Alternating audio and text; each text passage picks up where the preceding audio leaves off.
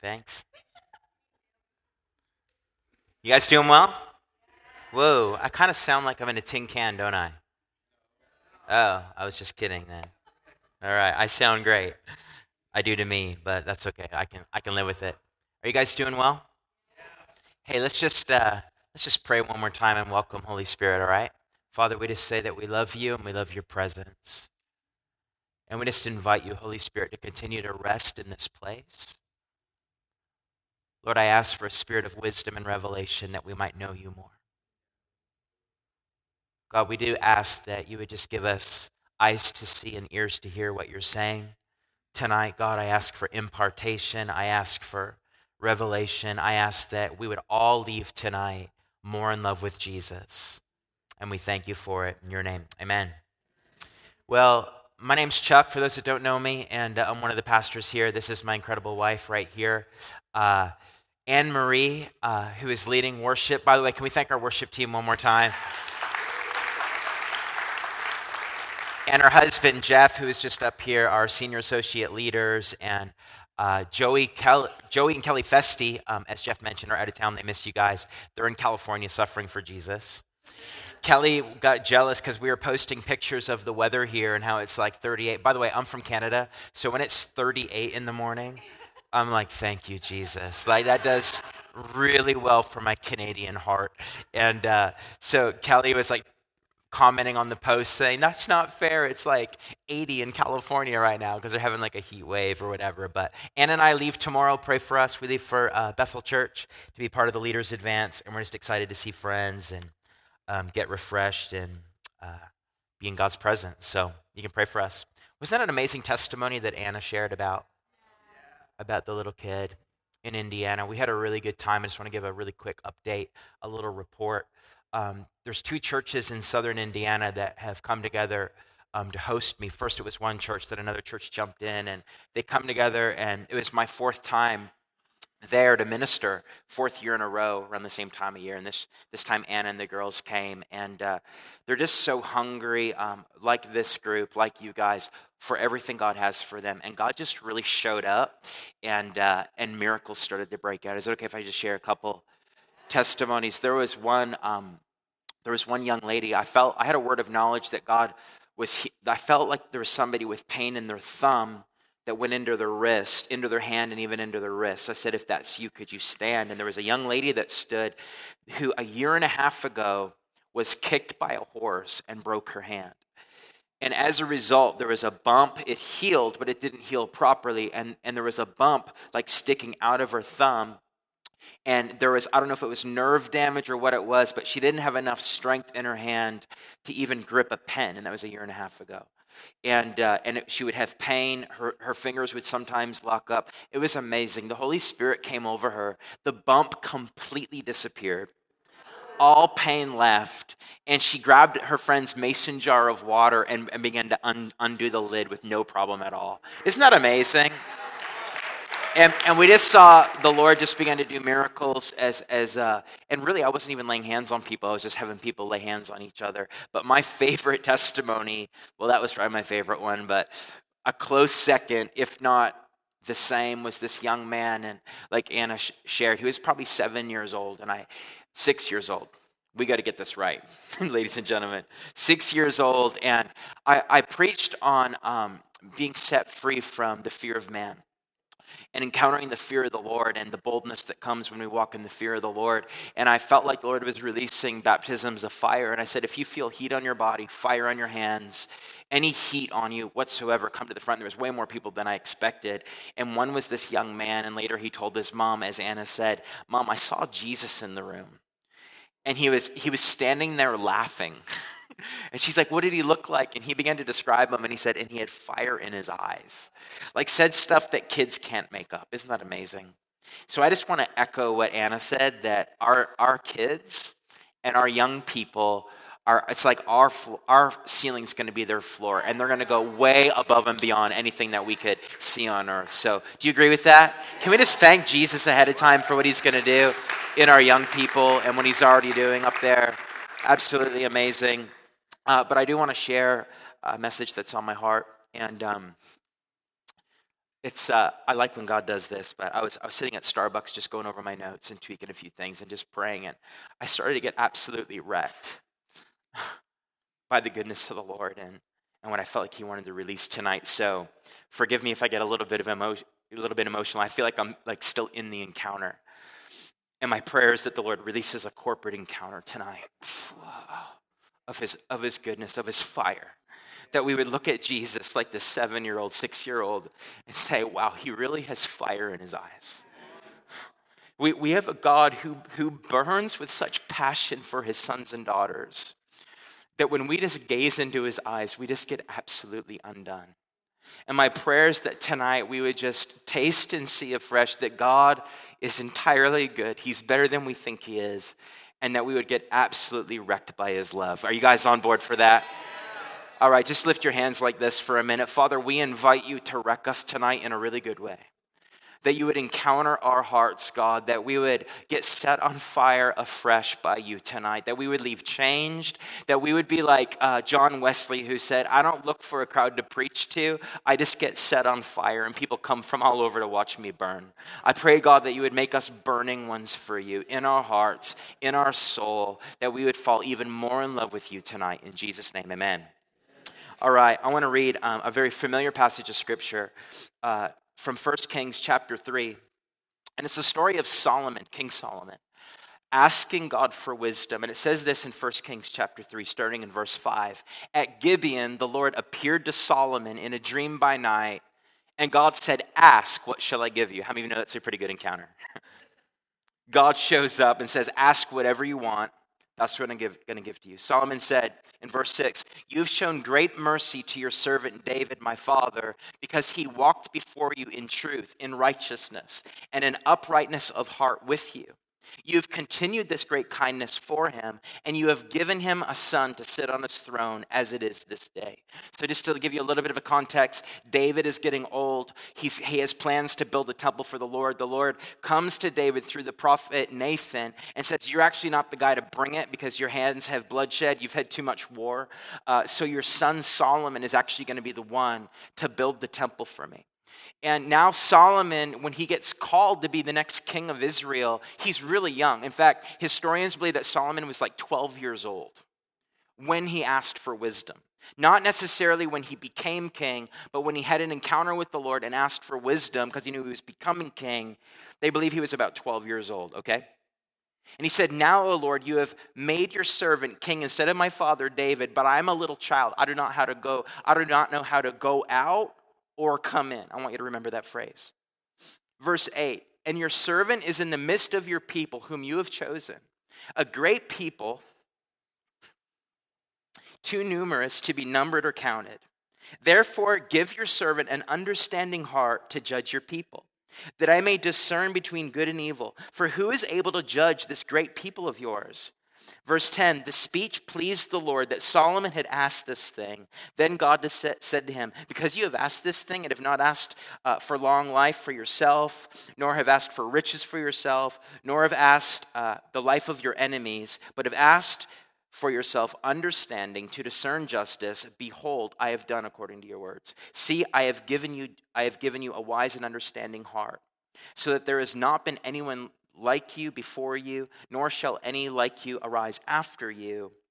And I have also given you what you have not asked, both riches and honor, so that there shall not be anyone like you among the kings all your days.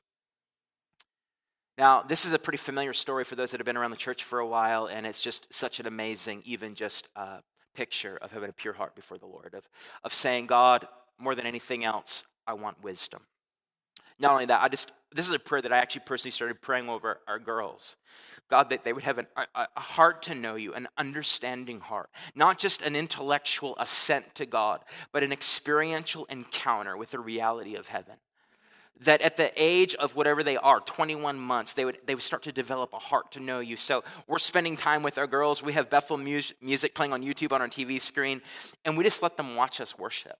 We'll just be worshiping the Lord, and they kind of watch us, and then they'll start to like raise their hands and spin around, and they're starting to worship Jesus. They started to say, "Yay, Jesus," and just start to clap their hand. And that's such an amazing prayer that we can pray for both our kids and ourselves. God, give me an understanding heart to know you. One of the prayers I love to pray whenever I think about it is Ephesians 3:17. Lord, I pray that you would give me a spirit of wisdom and revelation, that I might know you more. Not know about you, but to have an encounter with the reality of your nature. That I might know you intimately, that I might grow progressively in my understanding of what you're like. And this is what Solomon's asking for, but he's particularly asking the Lord for wisdom to lead his people because he's only 12. And then he says this, which is really, really interesting. He says, because I am only a kid and I don't know how to go out or come in. Everybody say go out and come in. And what's interesting is this phrase or this terminology, go out or come in, is actually found all through Scripture when it comes to one of God's leaders of his people throughout the Old Testament.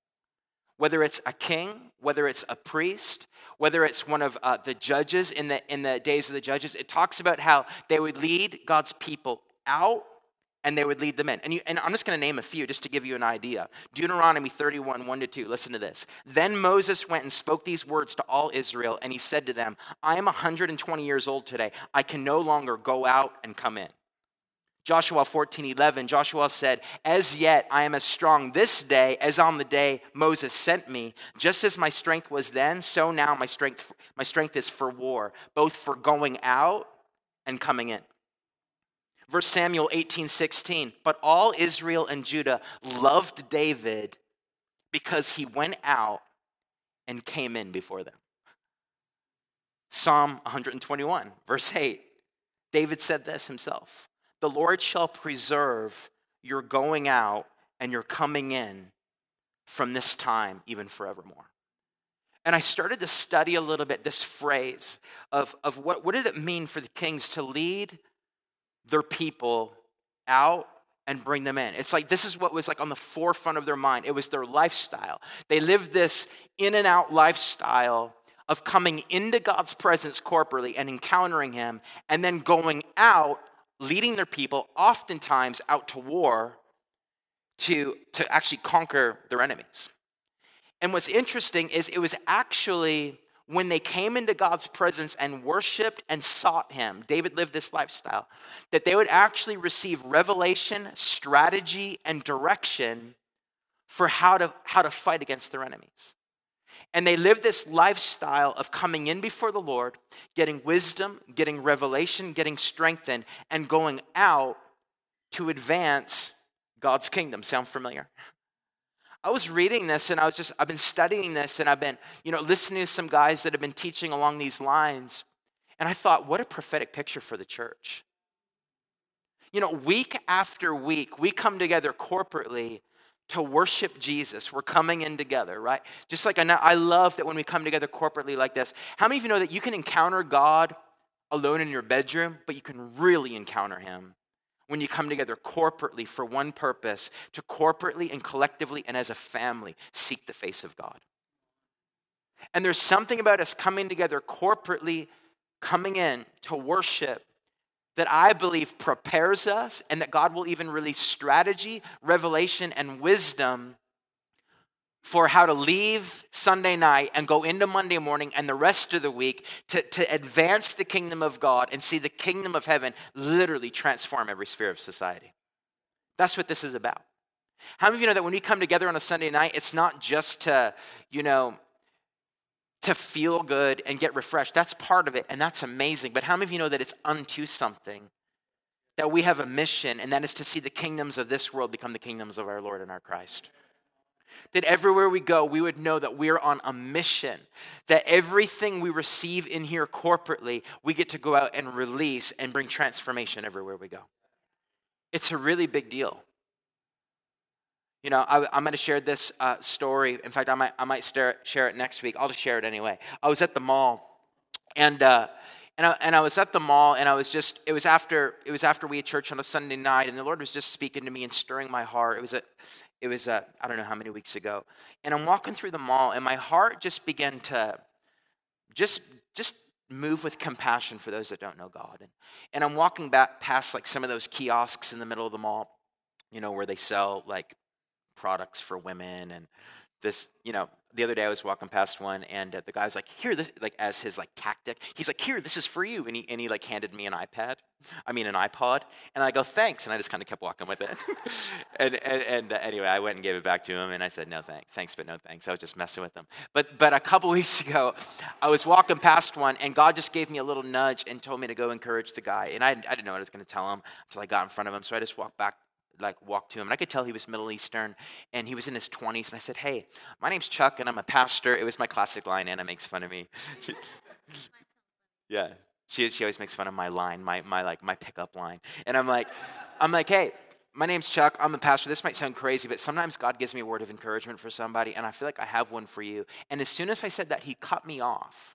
True story. And he goes, "I tried to be a Christian when I was in Austin, but they wouldn't let me." And I said, "What do you mean?" He said, I tried to go, but I'm from Turkey, and therefore they thought I was Muslim, and they said that I made people feel uncomfortable. And they wouldn't let me. And I said, "I am so sorry." I said, "That is not an accurate representation of Jesus." And you'd think this guy would be offended, but instead, do you know what he said? In broken English, he goes, "I know. I try again." And he took a pen and began to write down my number and like where I go to church. I know, I try again. Because I'm telling you, there is a generation crying out for a king like Jesus. And it's just our role is to come together corporately like this, experience more freedom, more love, encounter the Lord, get filled afresh so that we can leave and start to advance his kingdom every single place that we go. And it's this in and out lifestyle that I feel like God's calling us to. And I particularly felt like I was supposed to share this week and the next week that I share. I think I might be sharing next week, if not a couple weeks after that.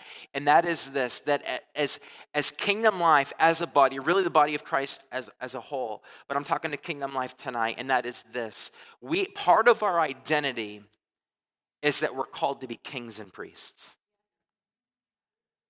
We are kings and we are priests before God. And here's the deal. In the Old Testament, there were select individuals who were anointed kings or priests, or you have people like King David, who was a king and a priest, who were chosen and anointed by God to go into the temple, into the Holy of Holies at certain times of the year. They would offer sacrifices for themselves to make themselves acceptable to go in, and then offer sacrifices on behalf of the people. And they, as priests, they had access. But here's the deal. In the new covenant, the Bible says that every single one of us are both kings and priests. Right? And it says this in 1 Peter 2:9. It says, Peter said this to the church. He said, "You are a chosen generation, a royal priesthood." Royalty, that's kingship. Priesthood, it's excess. A holy nation, his own special people, that you may proclaim the praises of him who called you out of darkness into his marvelous light. Revelation 1:6, it says that Jesus has made us kings and priests to his God and Father. To him be glory and dominion forever and ever. Here's the cool thing about us being kings and priests. Priests have direct access, and kings have authority. And as kings and priests, you and I have direct access to the absolute king of the universe. We don't have to go through sacrifices. Jesus paid a sacrifice once and for all 2,000 years ago, and we have direct access to his throne. How many of you think that's pretty good news? And as kings, we have been given all authority, and I'm going to talk about that next time I preach. We have been given all authority from heaven to advance the kingdom of God in the earth as Jesus did when he walked the earth. But tonight, in particular, I want to talk about what it looks like practically for you and I to walk this thing out called being priests. Is that okay? Let me just say this. I believe every single one of us as sons and daughters of God, our primary call, our primary mandate is to minister to the Lord. And I am so absolutely thankful for Anne-Marie and our worship team who aren't just, I'm so thankful that we don't just have skilled musicians, we do have that, but we have worshipers. And when they worship and when we worship with them, the presence of God rides in on the praises of his people. And see, Kingdom Life as a house, one of our very core values is extravagant worship. Everything that we do is centered around worship. Because we really believe that our primary mandate, our primary call is to minister to the Lord. We're ministers to the Lord. That's our calling. Young people, if you're like, what's my call? I'm praying about I want direction for my life. What's my call? What's my mandate? Your call is to minister to the Lord. And it's in that place of just having a heart of worship before him on a regular basis, a lifestyle of worship where you'll find your destiny, I promise. I found my destiny in the secret place. I didn't find my personal destiny by like getting before the Lord and saying, God, I need direction for my life. Am I supposed to be a doctor? Am I supposed to be a lawyer? Am I supposed to be a janitor? Am I supposed to be an astronaut? I was one of those kids that wanted to be something different like every week. Every week. I was like, I want to be an astronaut. And then I was like, I want to be a paramedic. And then I'm like, I hate blood. I want to be, I was always want to be something. But do you know how I found my calling, my destiny, my mandate? It's what my heart burned for when I was ministering to the Lord. It's what I dreamed about when I got in his presence. You want to find your calling, your destiny, just start to minister unto him and make him your burning passion, your number one desire, and every single thing else, this is for young and old, will line up if we'll make him our one thing, our one pursuit, our one desire. I promise. I guarantee it. It's how we find our destiny. And see, King David is really the best Old Testament example of one who chased hard after God. King David, if we're going to look at an Old Testament example, is like the poster child, prototype, role model for one who is a priest under the Lord. Because here's the deal. Long before King David was king, long before he had a title, long before he had a prophetic word that he was going to be king, you know what he was? He was a minister unto the Lord. He was a shepherd boy looking after his dad's sheep, not even invited to the party when the prophet showed up and said, told David's dad, bring all your boys because God told me one of your sons is going to be the next king of Israel. David wasn't even invited to the party. He was out looking after the sheep. And it says that they all came before Samuel. He's like, it's not that one, it's not that one, it's not that one. He's like, is this all your kids? Is this all your boys? And Jesse's like, there's still David. Could you imagine? Like talk about temptation for rejection. Like, there's David, Some scholars believe that he was an illegitimate child, that he was more of a, anyway, I won't get into that. But he wasn't invited to the party. He was out looking after the sheep. And Samuel's like, bring him. We're not going to even start the sacrifice until he shows up. David shows up. And God's like, that's the one. Anoint him.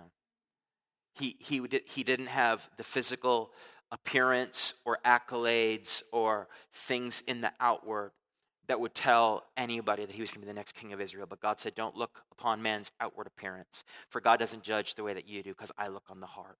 And more than anything else, before David was a king, he was a minister unto the Lord. And it was from that place of ministering unto the Lord that I really believe caused God to trust David to be the king of Israel. Because later he said, David is a man after my own heart. There's no one else like him on the earth. That's who you and I are called to be. First and foremost, priests, ministers unto the Lord. So, I'm getting some amens over here. It's not distracting me. You're totally fine. It's not distracting me at all. So this is what I want to do. I just want to share just a little bit about how you and I don't know if I've ever taught on this before. I want to talk about how you and I come in to a place of worship on a weekly basis and encounter Jesus. Solomon said, God, I'm just a boy. I don't know how to go out and I don't know how to come in. And I really believe, I'm not going to say protocol, but I believe there is a posturing that God is calling us to as a body so that we can get the most out of and most benefit our time of worship when we come together. And let me just say this. This isn't a plug for church attendance. This is about priority. Can I just encourage you? If we're going to start worship at 5:15, I want to encourage you not to come like halfway through, but actually come to all of worship, because we believe that worship is so important under the Lord. See, worship isn't a warm up for the main event. As far as I'm concerned, it is the main event. I don't care if I get to speak. If we just worshiped all night and we ministered under the Lord, that's the main event, guys. This isn't a spectator sport where we come sing a few songs as a warm up and then hear, a good word and then go on and just, no, we want to come encounter God and leave changed. And so I want to encourage you that as we come in, and I want to share just a few things. And the first thing that I want to share is this, is when we come together for worship, we need to come with confidence. Yeah. Everybody say confidence. Because here's the deal. In fact, I'm just going to read it. It says this in Hebrews 4:16. The writer of Hebrews said, "Let us therefore come boldly," say boldly, before the throne of grace. Some translations say, "Let us come with confidence before the throne of grace." Listen to this. "That we may obtain mercy and find grace to help us in our time of need." God wants us to come with boldness and confidence before his throne. You know why we can do that? Because it's a throne of grace. Aren't you glad that it's not a throne of criticism? It's not a throne of judgment. God has a throne of judgment. He judges wickedness. He judges darkness. He judges evil. But it's not saying that. It's saying, let us come boldly before his throne of grace, and we can be confident because it's a throne of grace. I don't know about you, but I'm thankful that when I come before the Lord, he isn't like, yeah, you can worship me, but first let me tell you about all the things you did this week that really disappointed me. That's not God. If things come to your mind that might have, hurt the Lord's heart, obviously confess them, get them out of the way. But the point is, they're out of the way. And you have direct access to his throne. We don't need to work up holiness before the Lord before we can worship him. Jesus made us holy 2,000 years ago, and we can come confidently with our head high as sons and daughters. Because when the Father looks at you and me, he actually sees Jesus. I love what Pastor Murray Newman, our friend from Australia, said last month. He said, what's true about Jesus is true about you. Obviously, it doesn't mean that we're God like Jesus is, but it does mean that in the same way that Jesus is fully accepted and fully loved before the Father, that's how you and I come before him as well. When the Father looks at us, he sees us as co-heirs with Christ. That's really good news. That's the gospel. And therefore, we can come before his throne of grace with absolute confidence and joy. Let me just say this. I am getting absolutely wrecked by the revelation of the Father's pleasure in me. I'm just sitting preparing this message and thinking about his goodness, and I'm like, God, you like me so much. It's true. The Father doesn't just love you, he likes you. Like, Brittany, he likes you. He doesn't just love us in some generic, I'm God and I'm love, so I have to love everybody sense. He likes us individually. Everybody say, he likes me. Like, God is really into you. Like, there's things about you individually that get to God's emotions. Every single one of us is made so unique by God. You know that scripture, you are a chosen people? That word chosen comes from a Greek word like eklektos or something like that. It's where we get the word eclectic. What's eclectic mean? It's like this mosaic of really different things.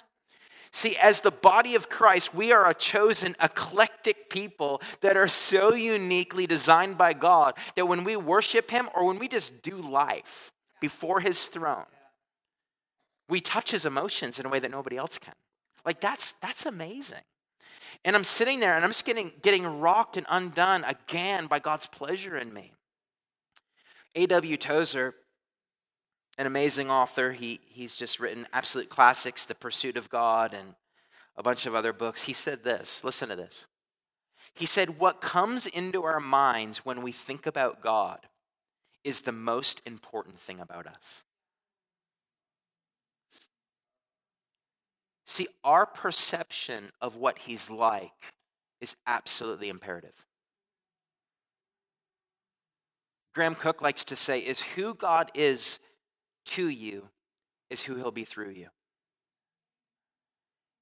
And the more revelation we get of just how outrageously crazy, doesn't make sense, amazing, and good he is, the more we start to manifest that goodness, the more we start to, what's the word I'm looking for? Shine forth his goodness.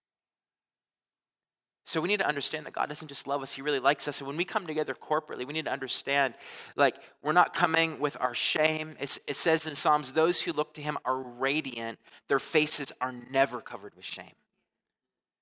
When we come before him to worship, we need to check shame at the door. In fact, we need to check shame, throw it in the garbage every time we wake up in the morning. We need to shoot shame in the head every time it pokes its head up. Because there's no shame for the sons and daughters of God. Absolutely no shame. Like, again, we can't afford to think a thought about ourselves that God doesn't think about us. And when we have an accurate view of God and what he thinks of us, we can come before his throne of grace with absolute confidence and boldness. I told the story a few weeks ago. Dan Moeller told the story about when he's getting this revelation of the goodness of God, he would he'd finally get some time alone with the Lord, and he would sneak into his bedroom. He'd quietly open his door, and he was going to his bedroom, and he'd close the door, and he'd be like, here I am, your son, And that's how he'd spend time with the Lord. It's like he was childlike, and so excited to be with the Lord. He would go into his presence, open his door, quietly close it. He'd go, here I am. And then one day, after doing this every day, he comes in, opens the door. He kind of quietly comes in, closes the door. He turns around, and he sees an open vision.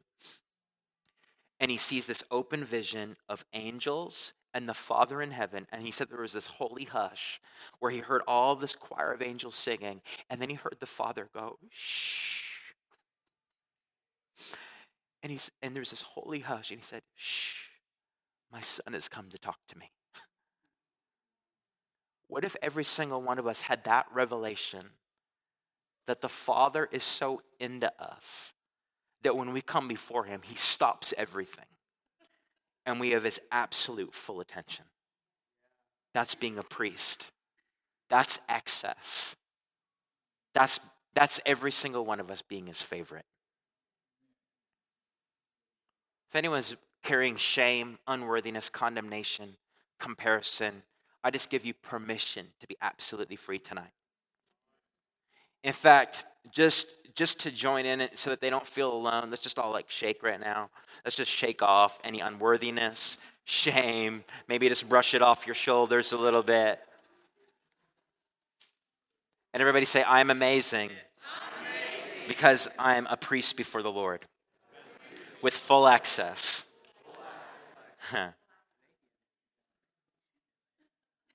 See, listen. So we come before his throne of grace with confidence. Let me just say this, and this is Bible 101 Sunday school. I get that, but it's important because it's true, and that is this: we're to come before his throne with thanksgiving. We're to cultivate a lifestyle as we come together corporately with a thankful heart. And we all know this. Psalm 100 verse 4 says, "Enter his gates with thanksgiving and his courts with praise." Say thanksgiving. Say praise. It goes on, it says, give thanks to him and praise his name. And see, there's something about coming before the Lord with just thanking him that literally, I believe, positions our heart to focus on him, but I believe it gets his attention. I really do. It's not manipulating God. It's not twisting his arm. But it's like, when, as sons and daughters, let me just say this. When my girls are old enough to say, thank you, Daddy, it's going to melt my heart. you know? If it's Christmas morning and I give them a gift that they've been asking for, or maybe they haven't, I give it to them, and they just love it, and they're just, oh, I love this, thank you, Daddy, it's going to melt my heart. In the same way, there's something about thankfulness before the Lord that I believe gets his attention. And there could be all kinds of things going on in your life that you're not thankful for, but I guarantee you there's some things that every single one of us can be thankful for. And I try to live a lifestyle individually as well as corporately of just thanking the Lord, of just saying, God, thank you for my home, thank you for my wife, thank you for my girls. And what it does is it shifts my perspective off of the negative, off of some things that maybe aren't going the way that I want. It shifts my focus on the things that he is doing. And not only that, but I believe that it realigns my heart with heaven, and I actually enter his presence that way. I believe the same thing happens corporately. When we come together and we just begin to thank God, even just as we're singing, we're thanking God for his goodness. And then it says, enter his gates with thanksgiving and his courts with praise. What's praise? It's simply proclaiming and declaring who God is. It's declaring his goodness. And I love what Zach shared actually earlier. Zach and I were talking on the phone earlier. He's like, I just feel like the Lord's bringing us into this place where we're just going into a new place of praise. And Anne-Marie was talking about this too, where we're just going, I really believe that as a body, we're going to another level in our worship and in our praise, that when we praise, things just start to break open like crazy. See, the Bible says that God inhabits the praises of his people. That means when we come together week after week and we're praising him, we're worshiping him, we're telling him how good he is, see, God is everywhere. But when we corporately praise him, he rides in tangibly. He rides in with such a tangible presence that he just starts to inhabit the atmosphere. He starts to come in this place. That's why I believe that in Spencer, Indiana, where we were, this young man sees a vision of Jesus standing in the room. Why? Because we just got done just proclaiming and praising God and telling him how good he is. And we invited his manifest presence to come into the room. And I'm telling you, if our hearts continue to chase after God the way that they are, I really believe that God is about to ride in like never before on our praises. Where just physical healings start to break out during worship. There's unusual manifestations of his glory and his presence. And that comes from a place of worship. So we come in with thanksgiving. We come in with praise. And the other thing that I want to share is this. As priests, we come in acknowledging his lordship. I was thinking about this, and I just wrote this. I said, God is Father, Jesus is our friend, and Holy Spirit is our helper. But all three will never stop being King of Kings and Lord of Lords, who is worthy of reverence and awe. And I believe there's something about posturing our hearts in this thing called the fear of the Lord, where we come before him and receive his love, receive his comfort, receive his peace. But we also come before him with such a reverence and awe for who he is, that we become humbled in his presence, and we become in awe of who he is. It's the fear of the Lord. God doesn't want us to be afraid of him, but he does want us to walk in a holy fear. And let me just say this, there's something about the fear of the Lord that I absolutely love.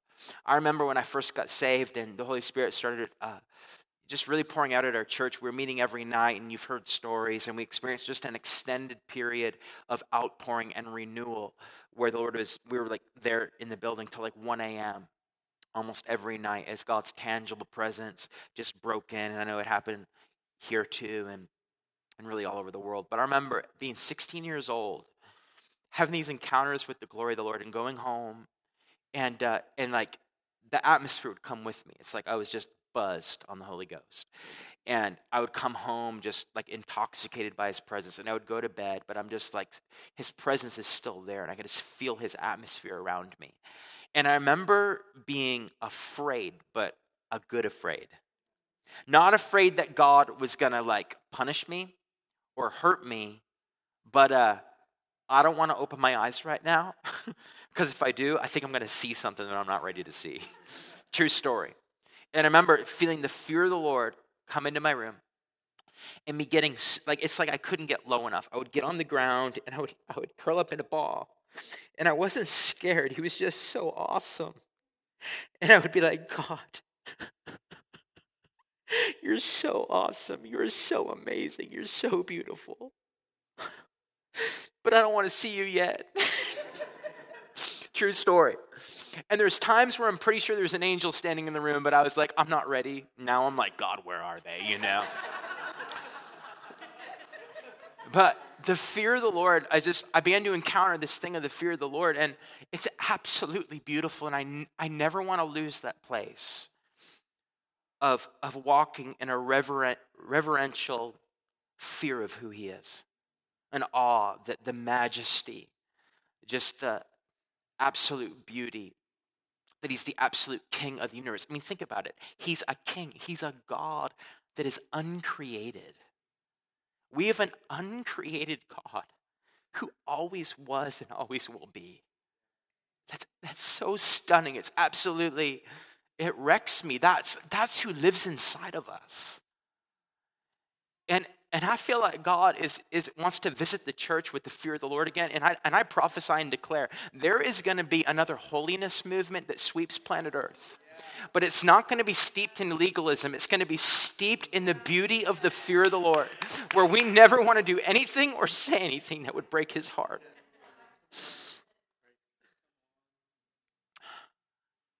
And it's a reverence. It's an awe. It's being undone by his beauty.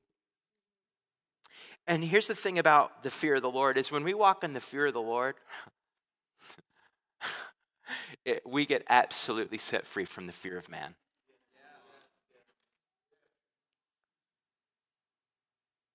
We get set free from the fear of man. When we see, it's as simple as this. I care more about what he thinks than what anybody else thinks. It's as simple as that. Bill Johnson likes to say this: an idol is anything that you need to check in with before you obey God.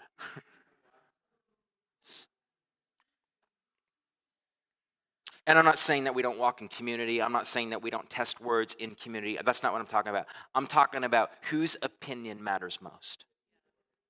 And when God gets a generation that wants to please him before anyone else, that is a recipe for worldwide revival. And again, King David modeled this so well. We read about King David in 2 Samuel chapter 6. And we read about how the Ark of the Covenant, where God's presence abided, got taken by the Philistines. And then David found out that it went from the Philistines into the backyard of Obed-Edom. And this dude had the ark in his backyard, and it's like his life was just getting blown up with blessing. And David's like, wait a second here. We need to go get that back. Remember that? And then it says this in 2 Samuel chapter 6, verse 12. Now it was told of King David, saying, the Lord has blessed the house of Obed-Edom and all that belongs to him because of the ark of God. So David went and brought up the ark of God from the house of Obed-Edom to the city of David with gladness. And so it was when those bearing the ark of the Lord had gone 6 paces that he sacrificed oxen and fatted sheep. Now, I did the math once, or I read about somebody that did the math. And if you look at, let's be honest, math was never my strong suit. That's what Google's for. So, and if you look at the distance and how many miles it was that they carried the ark, and how many steps it would have been, and every 6 steps, David sacrificed an animal. Like, we're talking a lot of blood. We're talking a lot of sacrifice. But to David, it wasn't even a sacrifice because he was getting the presence. And see, when God's presence is our priority, it's not hard to let go of things. It's not hard to be generous. It's not hard to live a life of sacrifice. The Bible talks about giving a sacrifice of praise. What's a sacrifice of praise? It's worshiping God when we don't feel like it. And when his presence comes, it's like nothing else matters. I'm going to worship you because you're God. Yeah. And it's a sacrifice sometimes. But David's doing this, okay?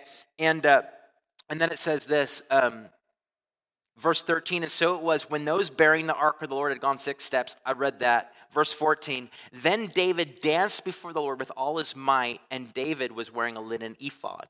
So David and all the house of Israel brought up the ark of the Lord with shouting and with the sound of the trumpet. Now as the ark of the Lord came into the city of David, listen to this, Michal, Saul's daughter, David's wife, looked through a window and saw King David leaping and whirling before the Lord. Listen to this. And she despised him in her heart.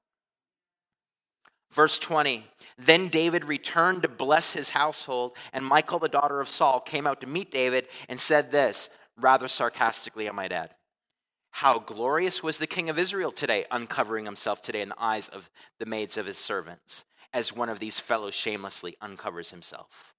She's absolutely disdained, disgusted that David would do this because he's a king. Kings don't do that. Kings walk in dignity. They keep their robe on, especially in front of the women in town, But listen to this, verse 21. So David said to Michal, it was before the Lord who chose me instead of your father and all his house to appoint me ruler over the people of the Lord, over Israel. Therefore, I will play music before the Lord. Listen to this, verse 22. And I will be even more undignified than this. And will be humble in my own sight. Michal is embarrassed, disdained, just rejected. I mean, later it says from that point on, she didn't bear any kids. Which, by the way, is a prophetic picture for us that when we fear the opinion of men rather than the opinion of God, it actually cuts off fruitfulness in the kingdom. But David said, it was before God that I danced before him. And then he's like, I'm going to be even more undignified this. And then, in other words, he was like, you haven't seen anything yet. And there's something about the fear of the Lord that helps us come together in absolute reckless abandon before God, worshiping him with all of our heart. Not to get attention, not to look cool, not to look radical. I don't think that's anyone's heart here. But there's something about freedom to express ourselves in worship that is an act of surrender. See, the lordship of Jesus in coming together with his lordship in mind, it's all about surrender. What does that mean? It means that when the music's playing, does anyone remember like your first time raising hands in church? When you're like, I don't know who's watching me. And I know I know like Joey like made some jokes about like the different worship. But this really is, like, it's biblical. The Bible says, to lift your hands to the Lord. It says, shout joyfully before him. It says, David danced with all of his might before the Lord. Jesus himself, when he sent out the disciples to cast out devils, and they came back, they're like, we did it. The demons were we healed the sick, and even the demons were subject to us. It says that Jesus rejoiced. Do you know what it literally means? The word rejoice there means that Jesus jumped up and twirled around in absolute happiness. Jesus was so excited that the disciples were getting it that he's like, woohoo! He's like jumping up and twirling around. See, there's something about just radical abandoned worship before the Lord that actually sets us free. I remember actually times in worship when I was in youth group, when I was just young in the Lord, where like I was a young person, so I was emotional. I still am, let's be honest. And I'd be like maybe like all my friends are worshiping, they're loving Jesus, and I'm like, I just don't feel it, I'm just like, I don't really feel like worshiping. I feel like this is bothering me. And there's times where I got a revelation where I'm like, you know what? If I just choose to worship and begin to just dance before him, I bet whatever's just on me right now is just going to get broken off of me. There's times where we worship extravagantly before him because we feel really happy. There's other times where we choose to worship extravagantly and it makes us happy. There's times where when we choose worship that we're actually, it's like Bill Johnson says, physical obedience brings spiritual breakthrough. And there's times where maybe we come together on a Sunday, we might not feel like worshiping, but we just say, you know what, God, I might be feeling like worse than I did last time I was here, but I'm just going to worship you anyway. And I'm going to worship you because you don't change and you're God. And we choose to move in the opposite spirit, or maybe it's dancing before the Lord. But I remember my first time I wanted to, because I felt like the desire to do it, and like that's a good sign that you're supposed to do it, you know. And it's like I want to, but I don't know who's watching me, you know. So like one hand would go up, you know, you know what I mean? And then I was like, this isn't so bad. And I was like, and then two hands went up. And I started to realize like people aren't really looking at me anyway. They're looking at Jesus. And then the more I did it, the more free I became, where now I don't even really think about it. But I believe that as a body, the Lord is actually inviting us into even a greater level of freedom and worship. For some of you, it might be just raising your hands. For some of you, it might be like just kind of moving a little bit. You know, just like sway or something, you know. And for some of you, it might be that when Anne Marie or Zach gets up to lead worship and says, hey, we're purposely leaving space at the front now for people to come up and worship, you might feel like, I've never done something like this before, but I actually feel like I'm supposed to. I have a word of encouragement for you. Like, just do it. Like, try it out. And it might be that. It might be that you're supposed to dance before the Lord. It might be that you feel like you're just supposed to kneel before him. There's no formula. It's all about surrender. It's all about just us being abandoned to worship him. And it's in that place of worship that I believe the Lord is going to ride in on the praises of his people like never before. He's going to encounter us. He's going to fill us. You know, next time I preach, I'm going to talk about what happens when we come in and we encounter him, and then we take it out as kings with authority to advance his kingdom in the earth. But tonight, I felt like there's an invitation. I'm going to ask the worship team to come up because we're actually going to end with worship tonight. But tonight, I feel like there's just an invitation for us to step into a greater place of surrender. I'm going to ask y'all to stand where you are.